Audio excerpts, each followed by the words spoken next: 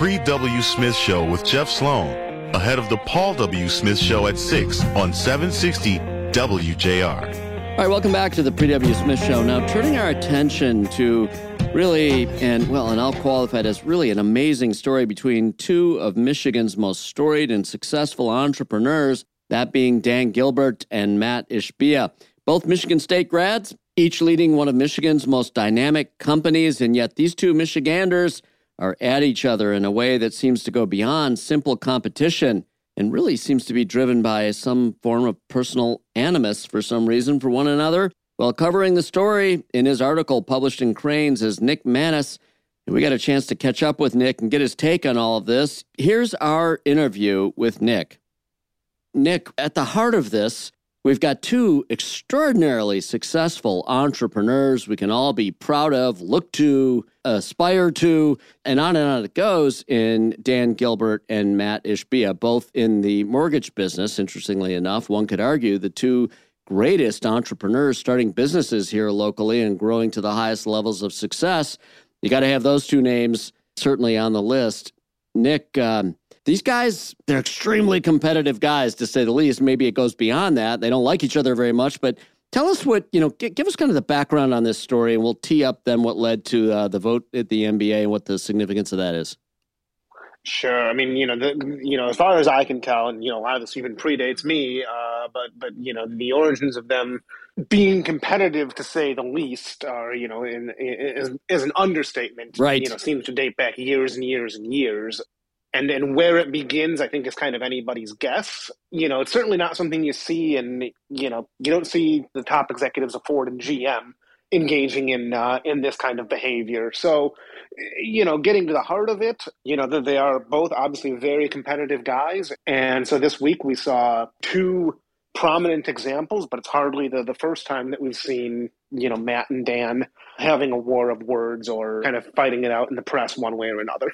Yeah, so tell us about, let's cover a couple of the events that happened this week. You covered, of course, in Crain's, but for our listeners, let's review it and summarize it here. The first being what?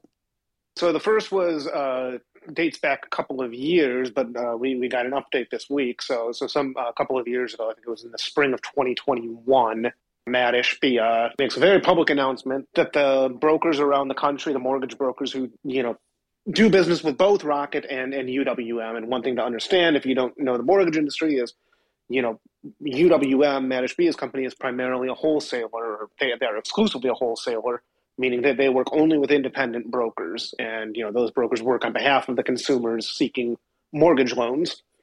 Rocket is more of a retail lender, meaning that the consumers go straight to them, but they also have a wholesale business, and Rocket has grown its wholesale business considerably over the last few years, somewhat cutting into UWM's territory. So there's a little bit of background there.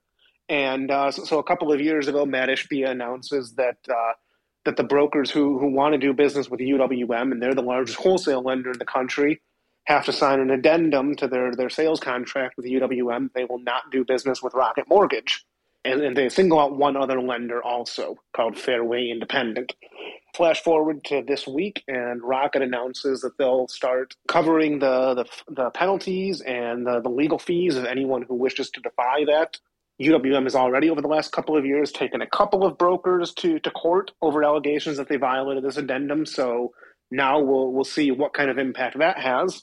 And then less than 24 hours after Rocket makes that announcement, the NBA owners, of which Dan Gilbert is an owner, are taking a vote on Matt Ishbia to become the owner of the Phoenix Suns. Every owner votes in favor of it, with the exception of Dan Gilbert, who abstains from the vote. Right, so he doesn't vote against it. He just simply abstains, which is really, kind of an outlier kind of an event in terms of these votes. Typically, you see unanimous consent to bring these very successful guys in. They welcome them in, especially a guy like Matt Ishbia, who comes in and raises the water level for everybody by paying a premium, let's call it, at $4 billion. He reset the market. Right. Reset the market. You got to welcome this guy in with loving arms, right? But no, not absolutely. Dan. Yep, not Dan. So we saw that this week. So at the end of the day, it doesn't mean much for Matt. He is now the owner of the Phoenix Suns. We learned overnight that he made a big trade to get Kevin Durant. Yes. But Certainly it's just yet another example of kind of fighting in the sandbox that we've seen from these two over many years. Yeah, and as you said, I mean, I don't think it really means that much. Certainly he's approved as an NBA owner. He's off and running, as you say. He's brought Kevin Durant in now. Clearly he wants to win now, not later, giving up all those first-round draft picks to get Kevin Durant.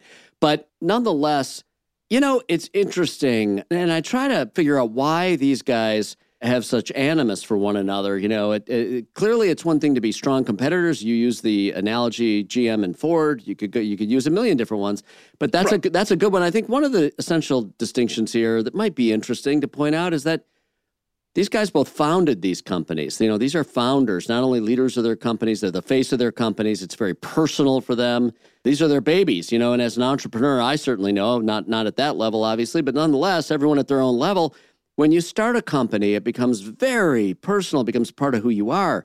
And so maybe that's part of it. They're taking this really personally. Who knows? Technically, Matt's father started the United Wholesale Mortgage. That's true. But, he was there yes. From the very early days, to be sure. So yes, and credited with a lot of the growth. And still, it's a family company. It was his father. You're right. Well, interesting stuff. It'll be...